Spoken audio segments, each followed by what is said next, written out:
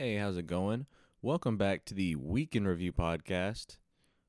I just spent the last 10 or 15 minutes fucking with the sound just to realize that it was a button that I had pressed in that was fucking up everything. But we got that figured out now. I'm done getting ready to pull my hair out. It's another late night situation. It's 11:20 p.m. Not late for some, late for me. I just woke up from a nap that could have turned into a just sleep, I guess. What do you call an extended nap that you wake up from in the morning? Just sleep, I guess. I was watching the Jamie Foxx show, which, if you haven't watched it, it's pretty damn good. I would say better than Martin, because I only really watched 3 or 4 episodes of Martin, but this I've already watched fucking 13, 14, or 15 episodes. I really like, maybe it's the characters that I like more. His uncle. Well, let me give you the premise real quick. It's nothing complicated. Jamie Foxx is an aspiring actor who moved from Texas to Hollywood to work at the hotel that his aunt and uncle own and hopefully make his big break. Now that we've said that, the uncle's hilarious. I love watching him. He reminds me of one of the old dudes I used to work with at Chicago, Buffalo. Pretty fucking funny. He likes to gamble and shit, and it's funny watching them interact. Jamie and the uncle, I mean. Fancy, that's the front desk girl. She is fucking gorgeous. I mean, holy shit. Like, no complaints, no cause for concern with her. She's just wow. And then there's Braxton. He's pretty fucking funny. He's like super tall, super straight-laced black dude who's like they just put him in the best scenarios to make his what's it called? His shtick is like his fucking the fact that he's dumb and stuff. I'm sorry, I just woke up again, like I said. But for example, so I'm not drowning up here. For example, one time in one episode, Jamie was really sad about something, and Braxton came out from behind the desk and he was like, "Bro, hamster, I know you are not straight right now. What you need is da da da da da," like stuff like that. Like he doesn't get a lot of the, what's it called, like social cues and shit that a lot of other people get.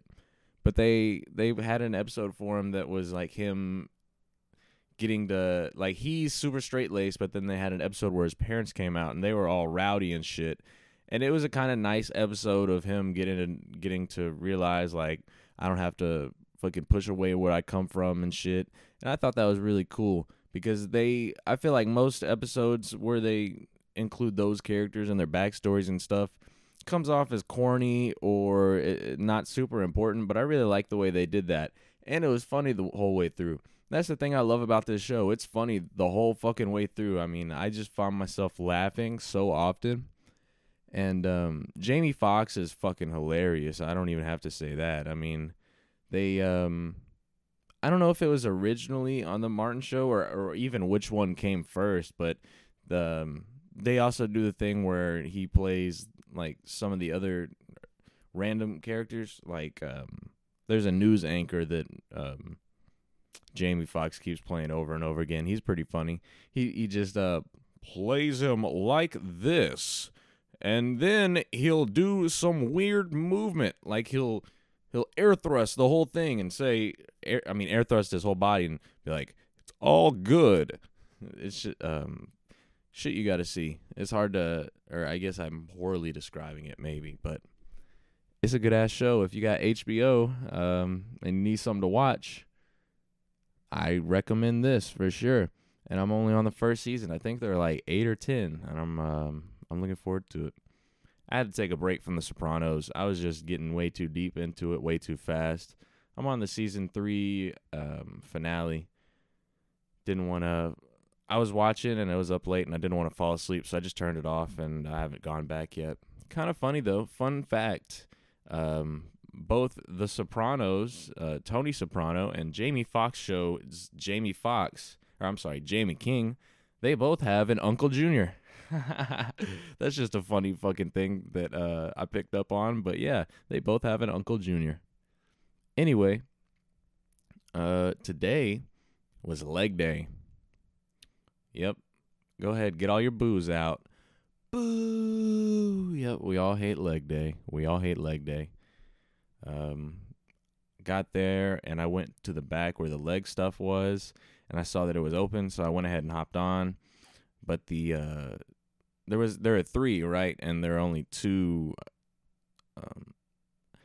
I don't want to say squat racks, but we're just gonna say squat racks because they're like attachments that hold the bar for squats. So there are 3 leg stations, but only 2 squat racks, and they were both in use next to me. So I just started deadlifts, which I normally start squats. I like to do deadlifts last because if I'm gonna fail a squat versus failing a deadlift, I'd rather fail a deadlift. A squat, I could fall backwards onto my ass and make a fucking fool of myself. A deadlift, I think I just drop it. I don't know. I haven't had that issue yet, but thankfully my workout went not horribly. I mean, I didn't really struggle. I've been taking it easy.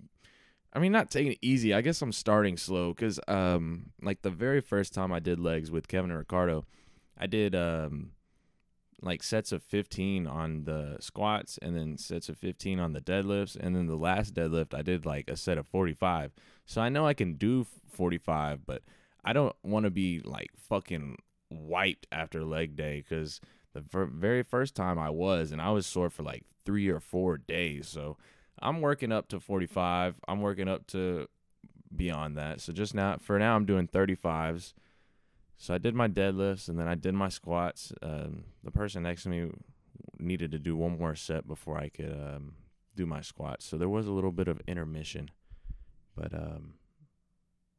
after I did the squats, I was feeling fucking like my ass was whooped. I was already kind of walking like a doe, and then I went to do the leg machines because normally what I'll do, I'll go and look and see if the leg station for squats and deadlifts are open, and if not, I'll do the machines first to kill time. But this time it was open, so I went there first, and then I went to the leg machines. And this, I don't know if this is all gyms or just Fitness Connection, but in this gym, they have this, it's like a certain, I guess it's a brand of fitness machine or a certain type.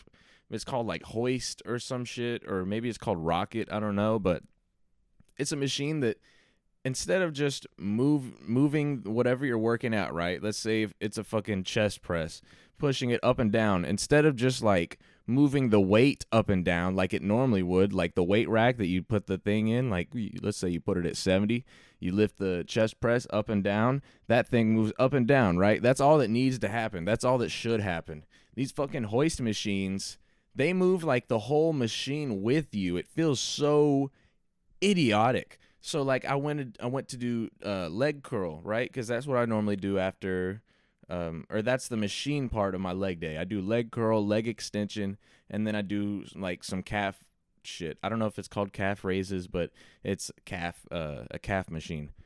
And so I went and I sat down, and I accidentally sit down at one of the fucking hoist machines because as soon as I put the weight on 100, and then I went to do the leg curl, so I'm putting my legs in this thing in between these two and then pulling one back, and that's where the workout goes in.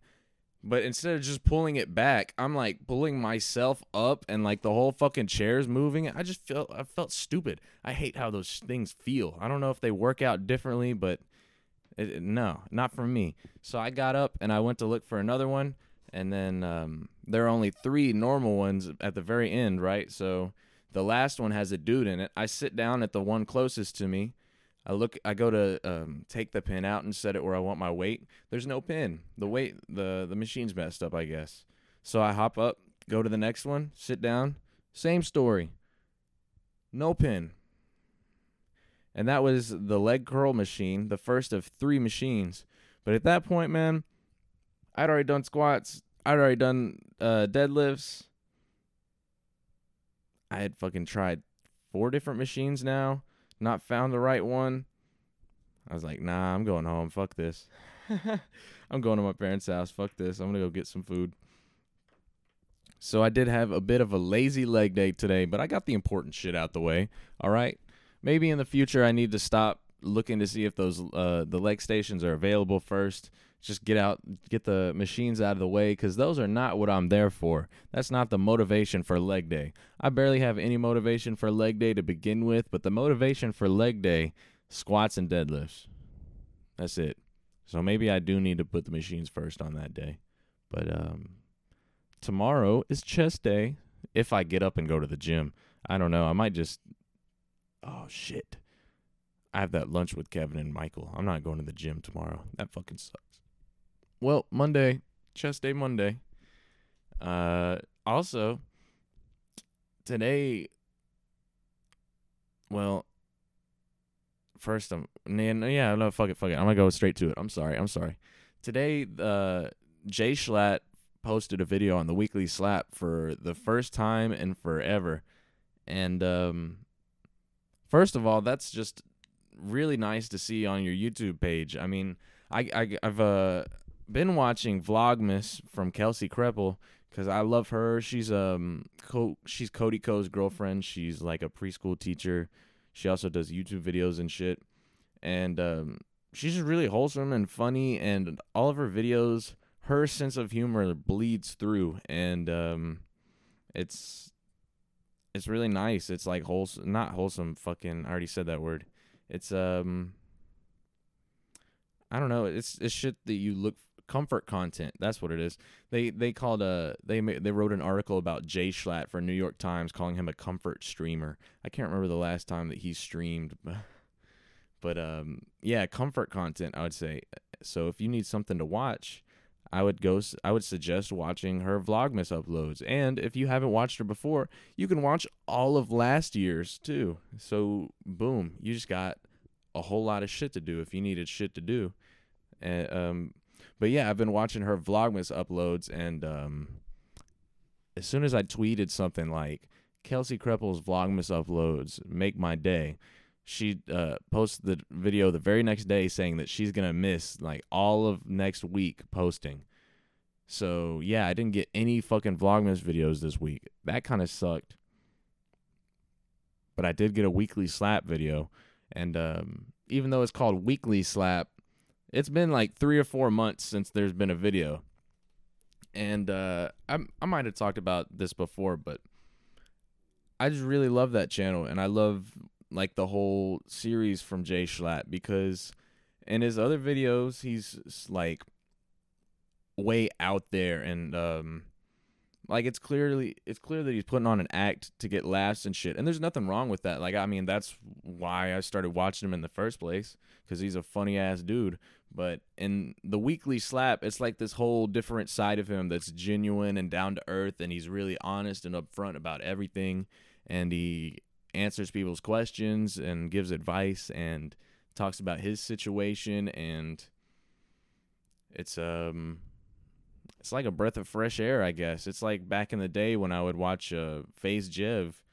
I just loved how down to earth he was and how real and everything, and this is like is another source of that, I guess. But his video was about motivation and discipline, which is kind of funny. That's exactly what me and Micah's episode was about. I was listening to him talk about it and thinking like, damn, we talked about this same shit. But he's talking about how he, you know, as a kid being in school and everything, he wanted to be a YouTuber.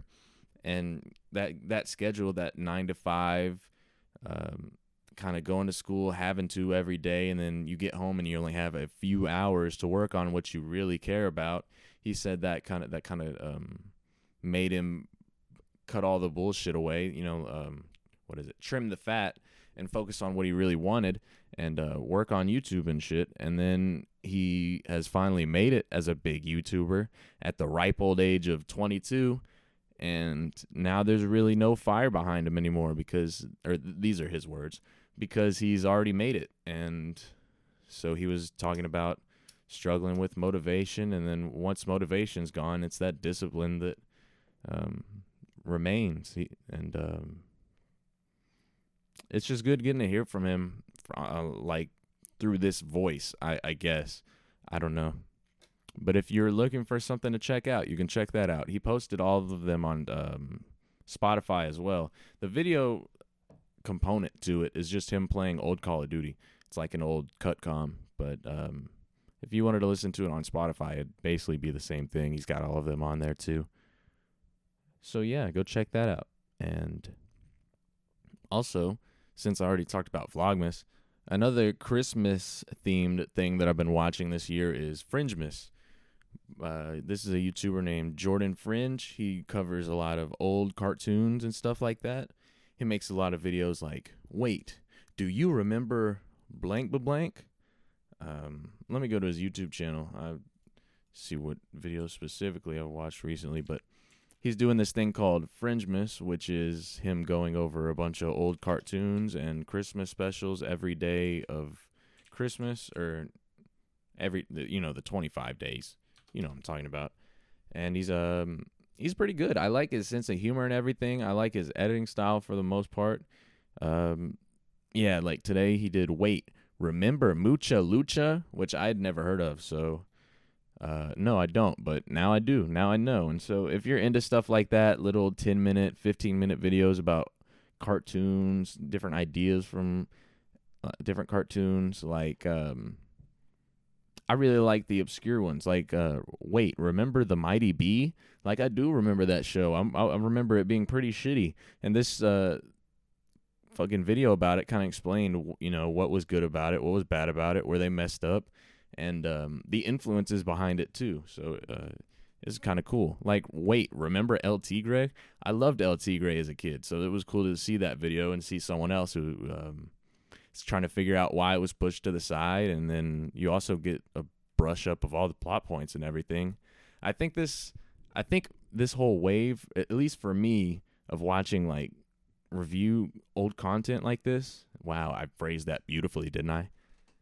I think this wave for me started with the iCarly video from Quentin Reviews, where it was like a 5-hour video where he did all the old iCarly seasons, like 1 to 6 or something. But after that, I want more content like that. It's nice. It's nice reliving the nostalgia, and also it's wait, remember Wayside? No, I didn't remember Wayside. So now I just figured out, or I found out about this whole new cartoon. And there was a cartoon like from one of these lists that I actually started watching. I think it's called fucking Filbert or some shit. Let me see. I'm pulling up the playlist. Wait, remember? Let me scroll down.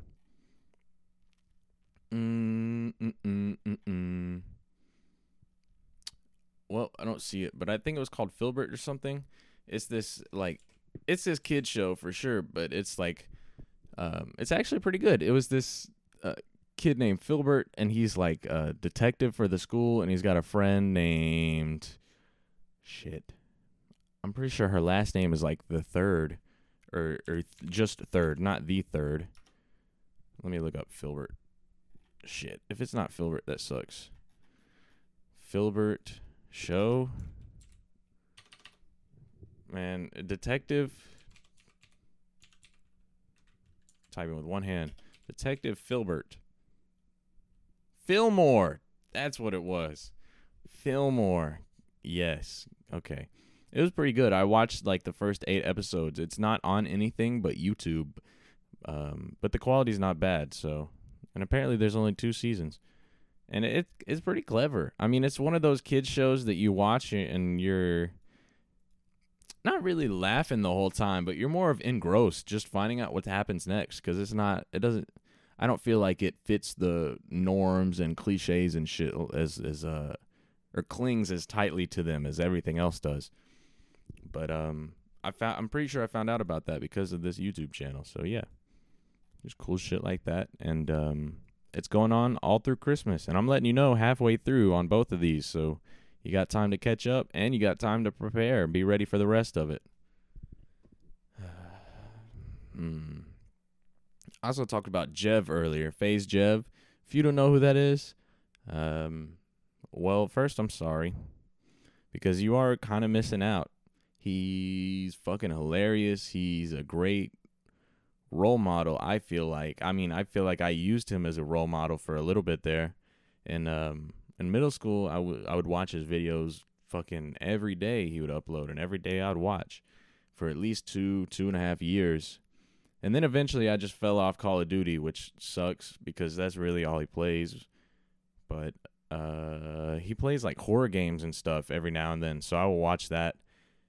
And I don't know, this week I just felt like watching him. No. What it was is I saw an Instagram video about him, and it wasn't even about him, and it wasn't even like accurate. It said, "I wish I could see him happy again," and it just showed him like, it showed one clip where he was opening this food. It was like a Cheez-It pizza or some shit. I don't remember. And he had a big smile on his face, and then one clip of him playing Call of Duty and him mad. Like, bro, he plays Call of Duty. He's going to get mad. You're going to see videos of him not happy. He seemed fine whenever I watched him, I thought. But I saw that on Instagram, and I missed out on the old days. You know, I was feeling a little reminiscent. So I went to his YouTube channel and looked through his playlists, and there were 3 or 4 games that I haven't watched him play through yet. So I watched all those, and they were choice-based games. I don't know if you remember Until Dawn, but they're made by the same people as that. It was the Dark Pictures anthology. One of them was, I think the first one was Little Hope. That one had a cool-ass twist at the end, which they're all choice-based stories, right? So depending on who you watch play or how you play the game yourself, you're going to get different endings. But I didn't look up all endings, but I'm pretty sure it all has that same twist. So yeah, that had a fucking cool-ass twist at the end, and it was entertaining all the way through. And then House of Ashes was really cool too, because that was the most different from the rest, I think. Like Man of Medan, I don't remember liking, but I'm going to go back and watch it. But that had like a kind of crew of normal people, like people that you could encounter in life, I think. And then Little Hope was like these college students. So that was relatable too, somewhat like reachable, I guess, from a normal person. But then this one was like army dudes, and I'm talking about House of Ashes. This one was all army dudes, and it was set in fucking, I don't remember where. It was somewhere in the Middle East, and with this big ass temple and everything, and it was just really cool. It was like a completely different scale from the other games, I feel like. So I really liked that one the most. And there was I didn't know what to write about the choice-based stuff, because if you know about that kind of stuff, then you kind of know, and if not, then maybe not.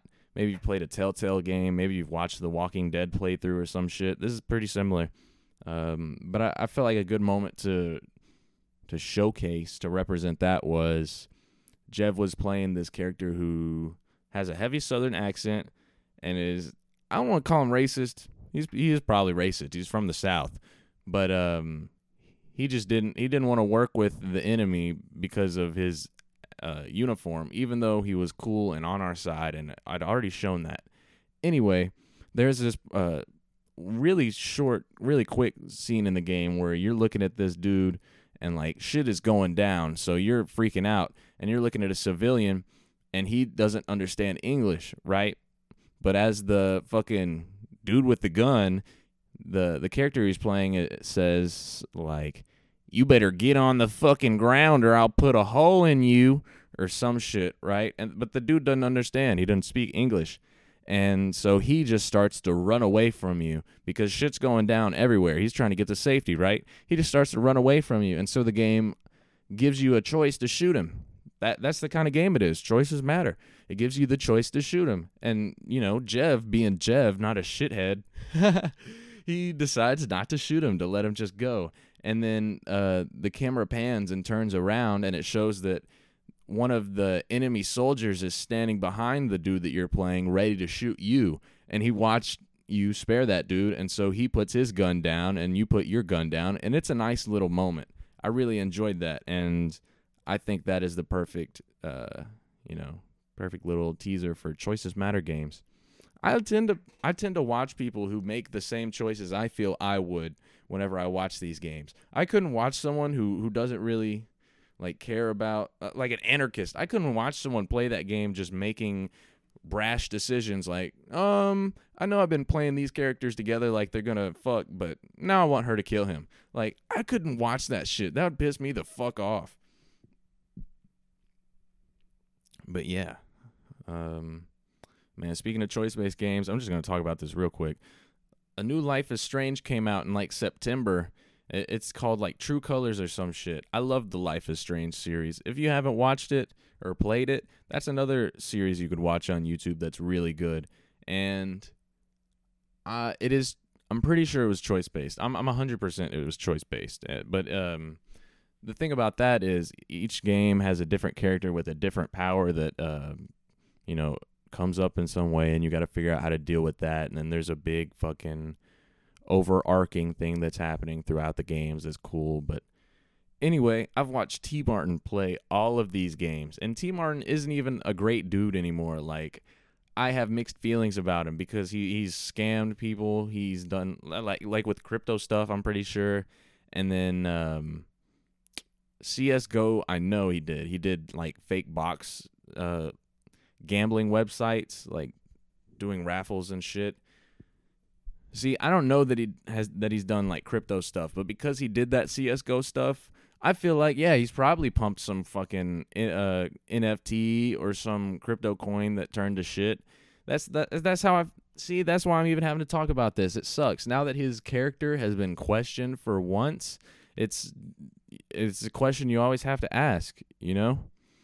That's what I love about Jev. That's what I love about Jay Schlatt. I mean, they have their moments where they're like acting as a character and making us laugh, right? But never are they wavering in their genuineness, in that they don't care about the money more than this.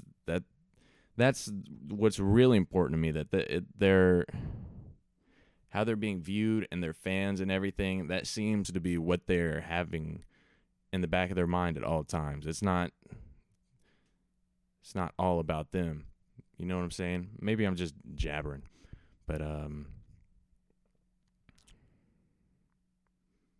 yeah, choice-based games. I'm ready to move on. I'm sorry, guys. This is what happens when I just record right after waking up. I'm fucking sick of my mom's Christmas decorations. I mean, I get it. I'm not the most festive guy in general. I could give two fucks about, dressing up the house for Christmas and getting a Christmas tree, all that. I don't really care.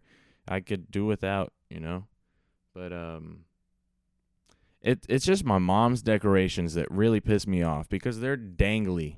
They're hangly and dangly, and they make a bunch of noise. Like, there's always, whatever season it is, I feel like there's always something hung up against the door leading in the garage. And if it was just like a wreath, right, for Christmas, it is Christmas, but we don't have a wreath on our door. If it was a wreath on the door, it would just kind of stay there, right? You open the door, the wreath opens with the door at the same time. You close the door, the wreath closes with the door at the same time. There's no lag, there's no noise, there's nothing. That's fine. I don't have any problem with that.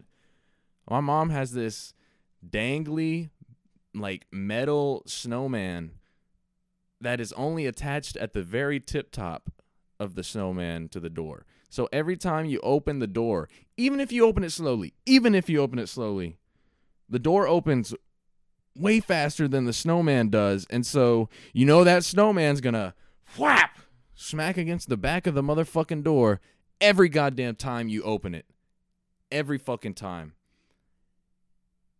And that just irritates the shit out of me. And it doesn't have any weight to it either. That's what makes me mad. Because if the snowman had weight, then I could stop it. Because every time I open the door, I try to put my hand in between the snowman and the door to catch it, so that I can keep going with my day and not hear bring, ding, ding, ding, ding, bring, bring, the metal tin sound. All right, I'm not gonna, yeah. But it's light, so it takes a while, and it's not timely. It's not efficient in a timely manner for me to do that as I'm walking in the door. I'd have to stand there an extra second. So because of how weightless this thing is, I'm just forced to hear this agonizing sound every time I enter my parents' house.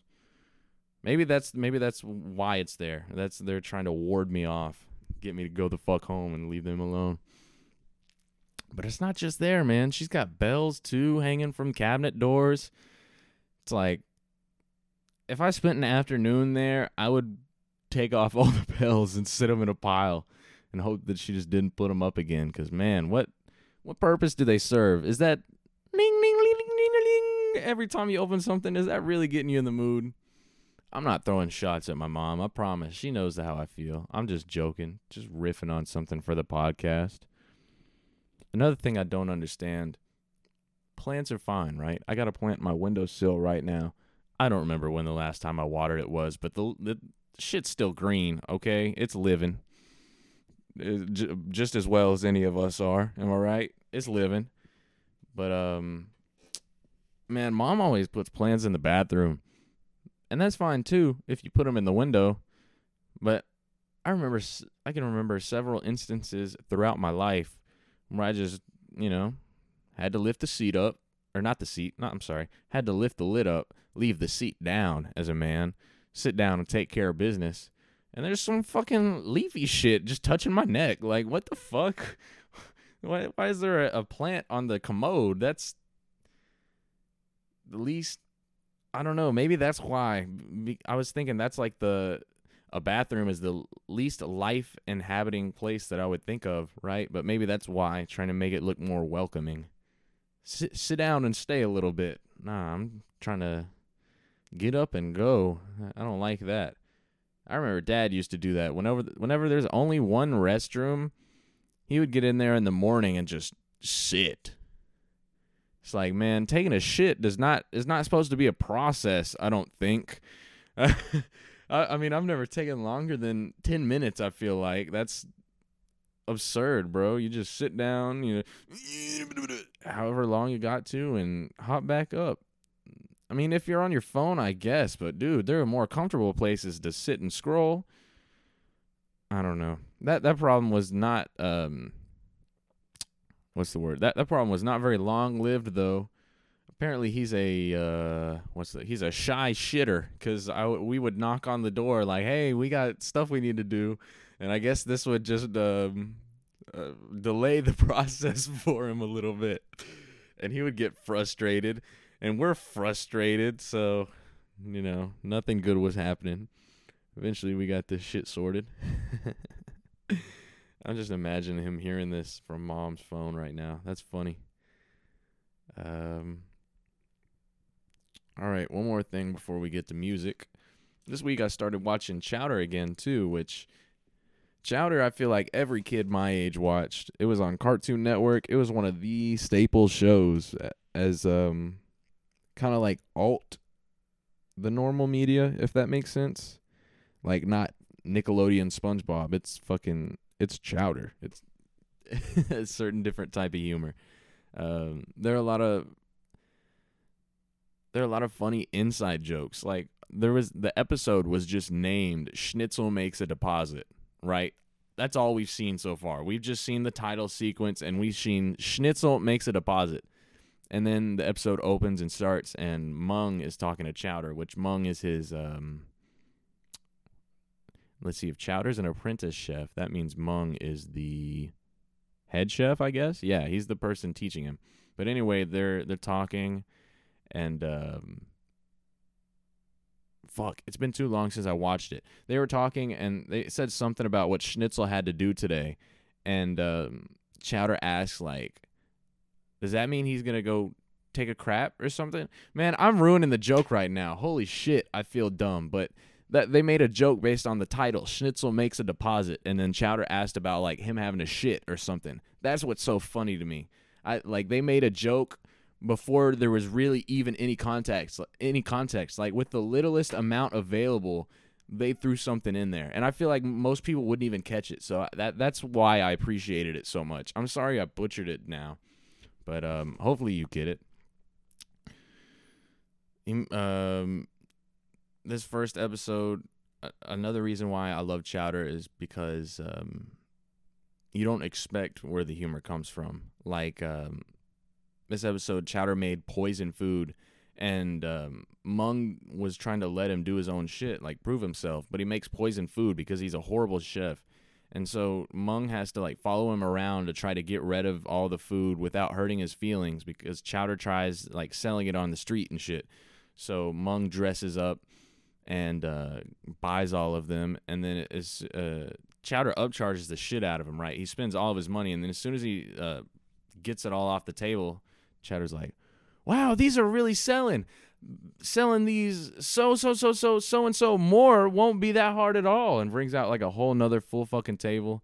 And so Mung goes to get more money, and when he comes back, one of Chowder's friends, I don't remember, Gorgonzola, the dude with the candle on his head, he's not really his friend, he's kind of a dick, but anyway, he's buying the food now, and he buys one for like $5, right? Everything in here is slightly different from the world, right? It's dollops, not dollars. And then Mung comes back, and like I said, there's a table full. He just bought one. Mung comes back, and he's like, hey, kid, I'll buy that from you. How much? And he charged Mung out the ass. He made him pay like $100 when he paid $5. And then as soon as he does that, he buys one more for $5 and then sells it to Mung. And so then the camera cuts. The table's gone. Gorgonzola is sitting on a huge-ass bag of money. Mung is like, oh, I'm broke, but at least it's worth it. No one's going to die. And he gets all the food and starts to go away. And then Chowder brings out another fucking table. And just shit like that, like recurring jokes, and then stuff that you don't expect. I think the most creative thing they ever did was they had this episode where, I don't remember why, but the restaurant was going broke, right?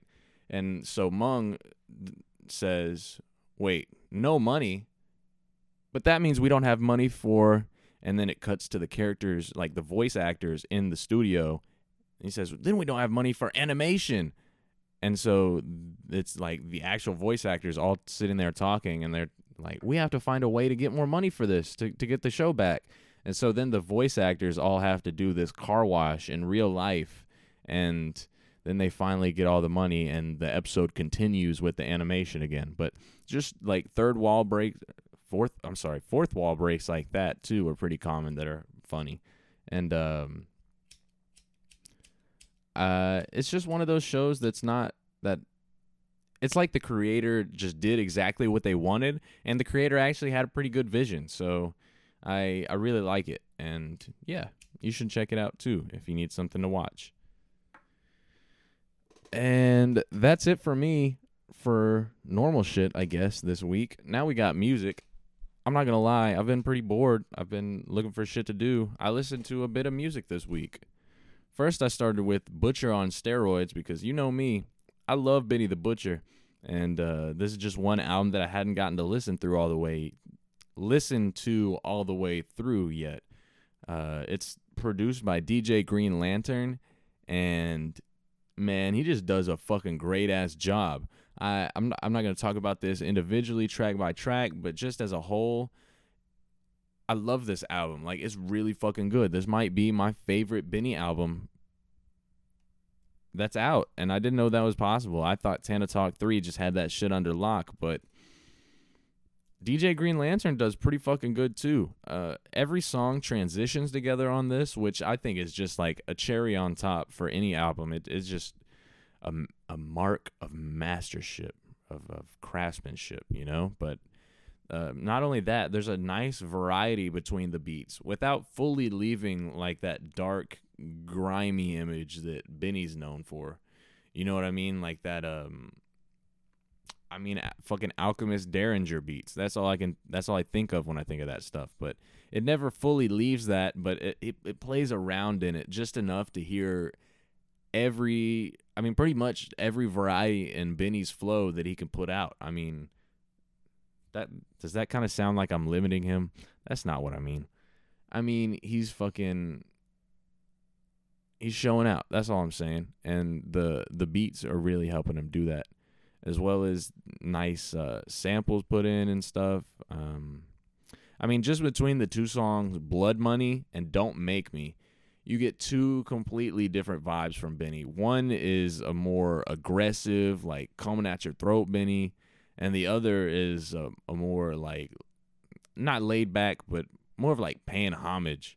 You know what I'm saying? Like respectful and understands what's happened and what he needs to do. But there wasn't a song that I didn't like on this. So if you're into if you're into the Butcher, if you like Benny, if you fuck with GXFR, you should listen to this. It's pretty good. I think it's Benny's best work. And yeah. Next is Pray for Haiti by Mac Homie. I feel like I talked about him a little bit last podcast maybe. But I listened to Pray for Haiti, which I did kind of a mini song by song on this.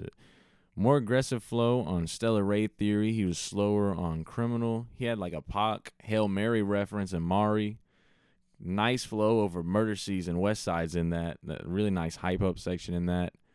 The 26th Letter has this nice simple repeating horn, and he just flows like butter over it, bro. And it's simple lines like Mac Homie is an icon, end quote. This the year I get my Python trench coat.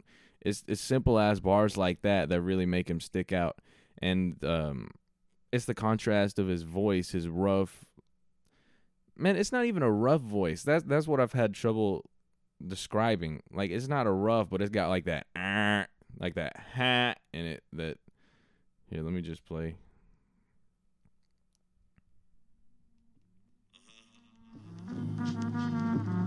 Billy Z.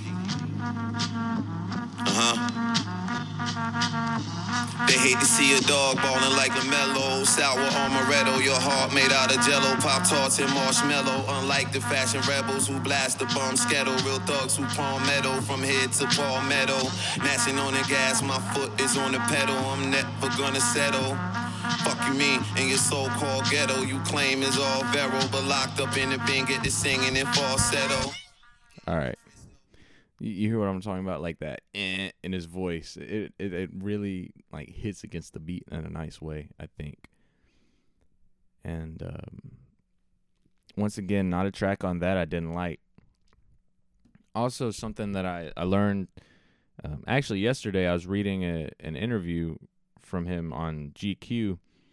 When he dropped Pray for Haiti, he actually, or I don't know if at the same time or a little bit after, but he actually started like a fund for Haiti called Pay for Haiti, and he's actually trying to like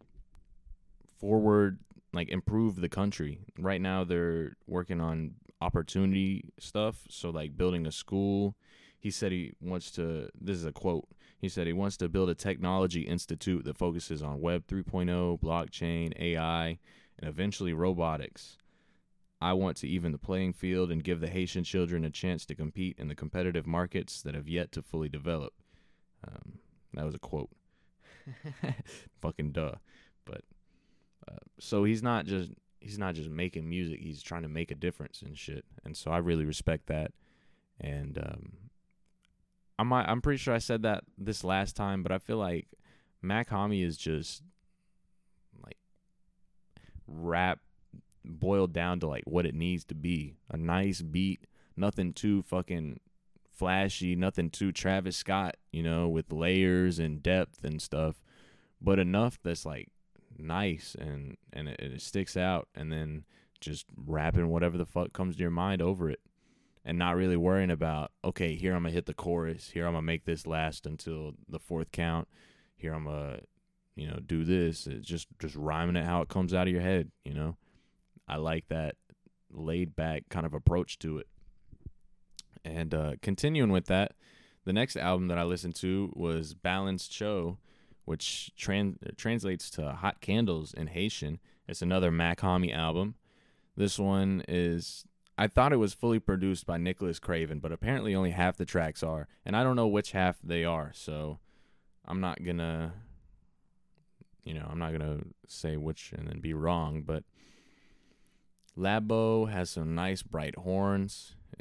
Mac's voice goes really nice over it. Separation has this nice vocal loop in the background. Magna Band remix, I really like the rhymes on there. Nice strings with woodwinds, and the voice just sounds really good over it. Wooden Nickels is really nice. It's this nice like piano snare brush song with really good storytelling. And then Self Love was a great song, a great outro. I really like the sample on that, man. I think that's what I'm gonna play a little bit of. Fucking Conductor.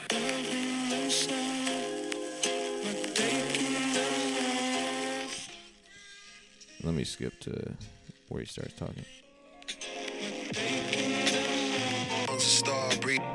Hey, you ever stop to thank your heart for beating?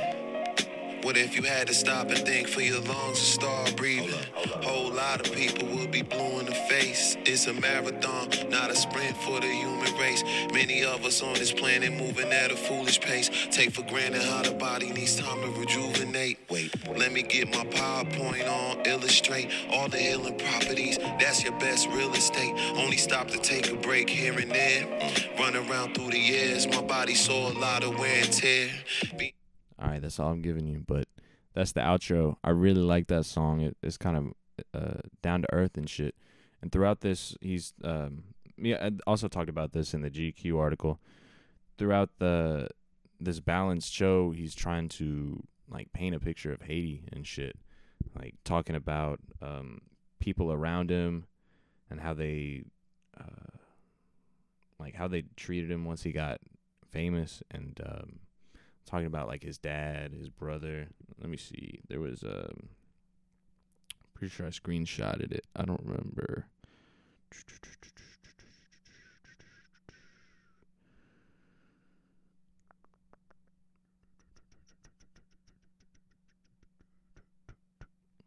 Oh, he said when he got to America, he witnessed his people being used as the butt of jokes and punchlines. Like, this is a quote. He said, "One day I woke up and it was like, oh, Haitians will do all kinds of crime for your pennies on the dollar. Get your Haitians." So I guess this is him trying to set the record straight, or give a better idea of what it is, where he's from and shit. One thing I really liked that the dude writing this article, right? So I started reading this GQ article, and it started like one of those articles, you know. So I was sitting at my table, and then I got a call that I needed to meet so-and-so at this place. And so I was driving, and as I was driving, the clouds were covering the sun, and I just knew that meant that that was foreshadowing for this, and that this was going to be, and or like, so we're sitting there, and the candles are flickering, the music is live, and Mac Homie starts to slice into his steak. Potatoes are next to it with gravy on top. You know, shit like that. Lame-ass interview shit like that. And it started off like that, so I was like, oh, here we go.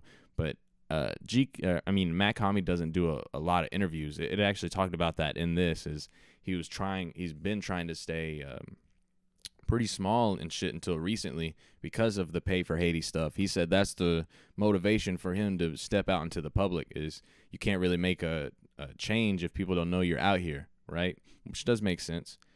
But anyway, the dude writing the article said that even though there are a lot of bright horn sounds and everything on this, it still feels like a winter album. And Mac said that's because of seasonal depression. It's like hearing that bright stuff, but still feeling sad inside and stuff. And I just love that there was that moment between them two. Even if that shit didn't happen and that dude made it up, which I fucking hope not. I love that there was that moment between those two, because that's such a music person moment.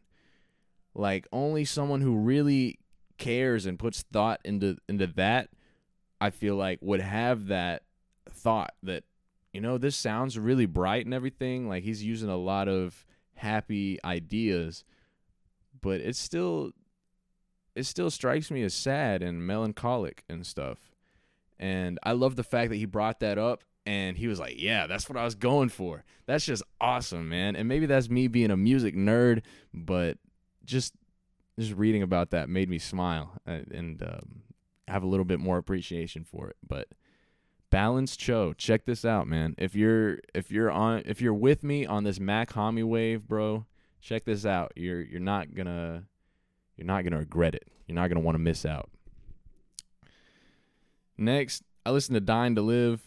Now, I got some conflicting feelings about this, fam. Because I knew Dying to Live is by Kodak. Let's get that out the way. Kodak Black, which I've never really been a big Kodak Black person. The only Kodak Black person. That's funny. Nah, I've never really been a huge fan. The only songs I've really listened to are Z's because, you know, that shit blew up. And then Roll in Peace because of that X feature. But, like, the more that I've just been, I don't want to say, like, the more that I just look for hip-hop and shit, I find, like, old stuff by him that goes hard as fuck. Like, No Flockin'. I really liked that when I heard it. And it was like this video where this cop was dancing to it or some shit. And I was like, okay, that shit goes kind of hard. But so anyway, I was listening to new music, looking for new shit. So I decided to listen to Dying to Live. And I'm not going to lie, I liked every song except for 3 on there. Like, it was pretty damn good. Whenever he's singing, you can feel his emotion and shit. Whenever he decides to start rapping and shit, he switches up his flow. He's, unlike DaBaby, he switches up his flow. I really like that Florida style of rapping where they, it's like AAB, I guess, is the rhyme scheme. But it's good, man. And I'm conflicted because I was talking to my friend about Kodak, and he told me what he did, bro. This dude, allegedly, I don't know for sure. I wasn't there. And I didn't do the research, but allegedly had sexual misconduct with a female that was underage. And allegedly it might have been rape. I feel like that's what it was, but that makes me feel fucking horrible for listening to his music. I'm not going to lie. And I mean, I don't want to go down this album and just unlike all the songs because, like I said, bro, I was feeling this shit. I was like, damn, okay. You know what it was? It was Lil Duval. He tweeted out, first of all, I don't give a shit about Lil Duval. I want to set that out there, bro. I don't listen. I'm not like, ooh, Lil Duval tweeted. Let me see what he said. But it was one of those things where they just put it on everywhere. And he said that Kodak is on the same level as Kendrick Lamar lyrically. Y'all just ain't ready to talk about that or something like that. And I'm like, I don't think he is. And so I listened to it, and bro, here I screenshotted it because it was literally 5 seconds into the first song. This lyric is so fucking stupid. Even though I be out here scheming like a demon seeming, I know I'm God sent. This gotta be God. Like a demon, you scheming like a demon seeming. I don't know that I've ever been scheming like a demon seeming, but all right, Kodak. So like there are moments like that where it's kind of a dumb line, or it's just, but I still fuck with it. I mean, I still liked that song. It brought it right back after that, and it went hard. So, but I do feel. I feel morally wrong for listening to his shit. Like, normally the way I think about it is if I already listened to him before that happened or before I found out, then it's fine in my opinion. Like, when everybody was talking shit about X and stuff, I didn't believe it. But even if it was true, like I had found out about that shit after I started listening to him. So in my mind, it was different. But like, for example, who's the race, bro? Tay-K. I want to listen to Tay-K, bro. Like, I've heard 2 or 3 of his songs, and that shit sounds like it goes hard. Like, he has like this. I'm pretty sure it's a chorus. He's like, "Come here, little bitch." Oh. Like that shit's hard as fuck. I don't know what song that is. I would love to listen to that.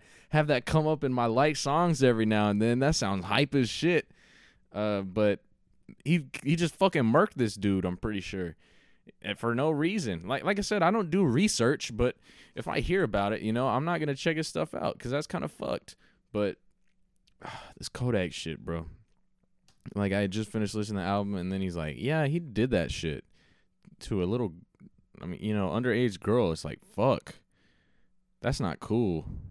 I feel weird about listening to his shit now. So I don't know. I'm gonna be dealing with this moral dilemma for a bit.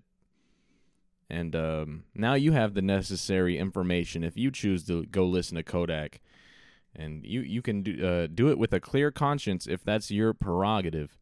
But man, that sucks because I did like some of these songs. I like most of these songs. Z's is on this album too, for the record. But yeah, that's Dying to Live. Didn't really talk about that, I guess. I mean, not much to talk about, just what I said, nice bars. He's kind of dumb sometimes. When he's singing, you can really feel his hurt. He has a nice flow on it. All the songs, all the beats are nice. I mean, yeah, no complaints really. There was a Lil Pump feature that ruined a song for me. I was enjoying that song until Lil Pump said, Lil Pump! Like, I can't get with it, bro. I'm sorry, man. We need to leave that shit in 2018, 2016, whatever it was. We need to leave that shit there, bro. I'm sorry, Pump. You got to find something else to do. And then to round it off, I listened to Nocturnal by Helta Skelta.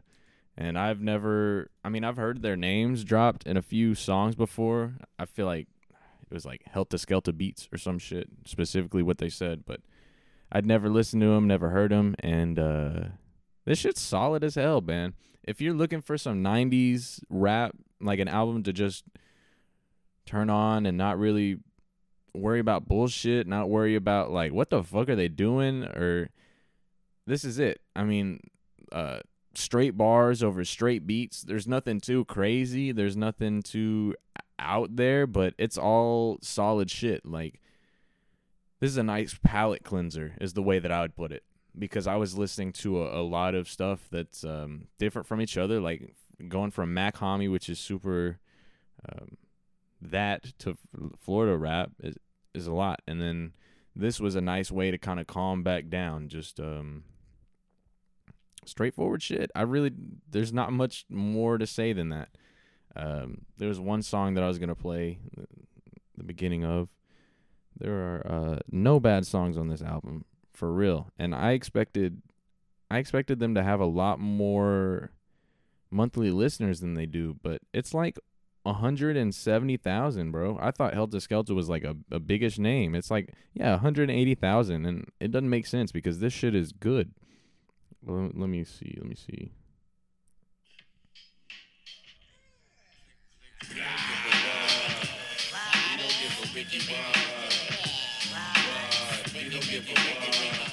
All right, let me see if I can find where I wanted to play.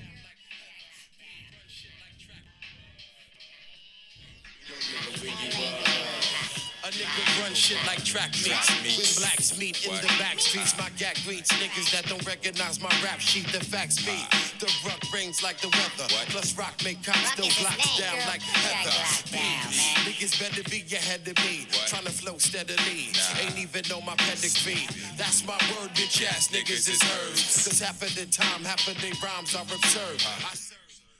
Bro, what did he say? I need to go back and hear that again. My gat greets that don't know my rap sheet. A nigga run shit like track meets. When blacks meet in the back streets, my gat greets niggas that don't recognize my rap sheet. My gat greets that don't recognize my rap sheet. Holy shit. Just like, that's all I need to play right there. That 20 seconds, man. That's only one of the two dudes too, is Rock and Ruck. And they both go hard. I don't have a preference either way. I just know that if either of them jumps on the mic, bro, they're about to say some shit, and it's not going. It's like, I don't know why my straightforward is the only way that I can describe this. There's no bullshit. There's nothing extra, nothing to be desired. I feel like they deliver exactly what they needed to. And throughout this album, there are no features. There's nothing. It's just them two over beats. And I love the simplicity of that. I love the simplicity of this whole thing, bro. They're just like, yeah, we can spit.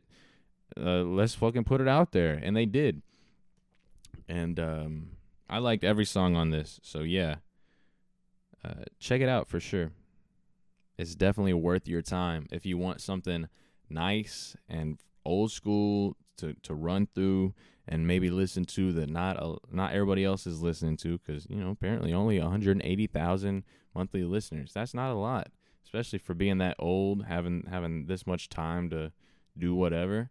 So if you want to be on something that not a lot of people are on, this is your chance maybe, and get a little old school in there for you. Because if you don't have a little old school, you're missing out. It's there for a reason, right? I think I did have a song of the week. Let me see if I got any screenshots. Oh, I sure did. Wake Up in the Sky by Bruno Mars, Gucci Mane, Bruno Mars, and Kodak. I did not know that this was a collab I needed, but just hearing the production on this was really nice. Like, Bruno Mars even raps for a little bit. I had never even heard about this, but apparently it's like a huge ass song. It's like the third most played song from Gucci Mane.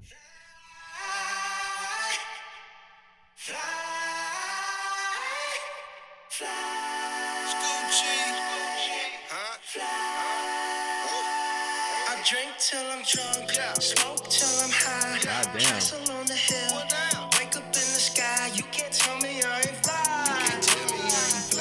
I know I'm super fly. The ladies love you. That's why they all fuck. As soon as I heard Bruno Mars start that chorus, bro, I knew that shit was gonna be hard. I drink till I'm drunk, bro. Bruno Mars is killing it. I'm happy. I don't know why. I felt for a while there, I just was not fucking with his music. Felt like he pulled away from that shit that got him on initially. That doo-wops and heartbreakers, doo-wops. Let me see. That's what it's called, right? Doo-wops and no, it's not. What's that Bruno Mars album, bro? I know I'm not that old. The one with Grenade on it. Yeah, it's Doo-Wops and Hooligans. I was just spelling it wrong. Okay.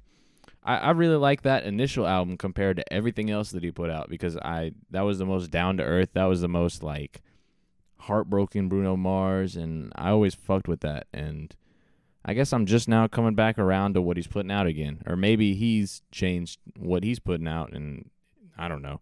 Either way, he's been putting out some good shit lately. And Silk Sonic, that shit, and then this.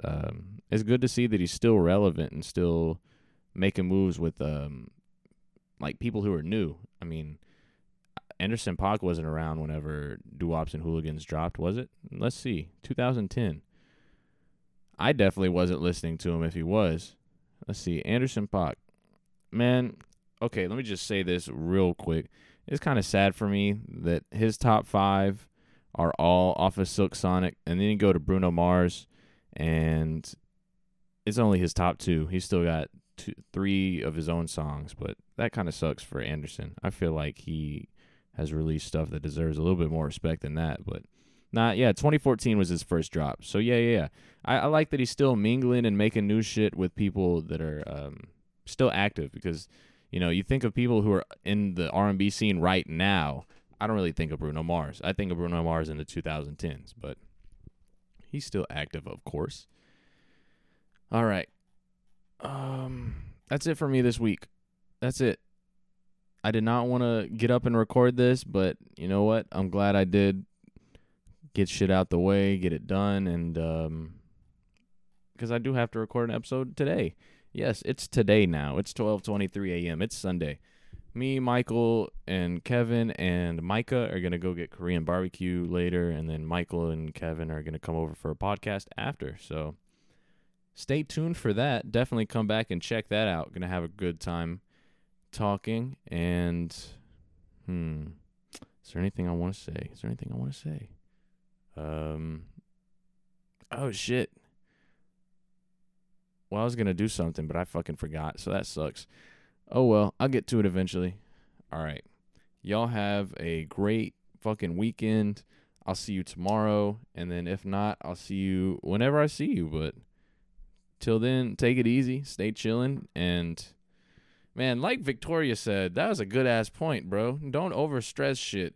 If something happens to you, let it flow off your back. I am the one most in need of that of anyone that I know, but yeah, that's why I'm putting it out there, because it's important. I mean, literally yesterday I was working with my dad. We were doing something, and I was trying to cut this piece of wood to fit into the floor, and I had to go back at it like 2 or 3 times to shave edges off and make it fit. And I was just getting mad. I was like, motherfucker, you stupid, like, talking to the wood. I don't know.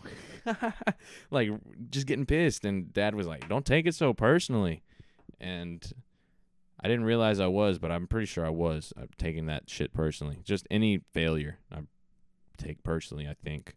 But and then hearing her say that on the podcast, it's like life telling me, hey, dumbass, trying to drill this in your head, why don't you listen? So yeah, for sure, man. Don't choose to be mad if you can just not be. That's something I have an issue with. If I'm angry, I want to be angry. You know what I'm saying? If someone tries to make me feel better, I'll just ignore that shit usually. When I was at home for dinner today, Grady was losing his shit at the dinner table over nothing. Like, literally, him and Jonathan are having problems or something, just butting heads. Like, Grady's complaining about everything he does. But, I mean, it was past that. We'd all made plates. We were sitting at the table. I look up. Jonathan's just eating his stuff. He's not looking at anybody. He's just eating. And Grady just goes like, or something like, it's Jonathan. Jonathan's doing this. And I look up, and like Jonathan's just looking back at me like, what? There's food in his mouth. And it was pretty irritating, honestly. Grady just kept trying to cause a problem. And it's like, dude, just fucking eat and get up. The quicker you eat, the quicker you can walk away. Look at me. I'm like an old person whenever you try to leave their house. I'm dragging you back in. I'm got more shit to talk about, trying to pull stuff out of my ass. I'm going to let y'all go. I'm not going to be like my grandpa. Hey, and if you listen to this, which you're probably not, no shade, Poppy. I love you, and I get that you just want to spend time with us. What the fuck am I talking about, bro? See, I'm doing it again. All right, y'all have a great weekend. I'll see you later today. Peace.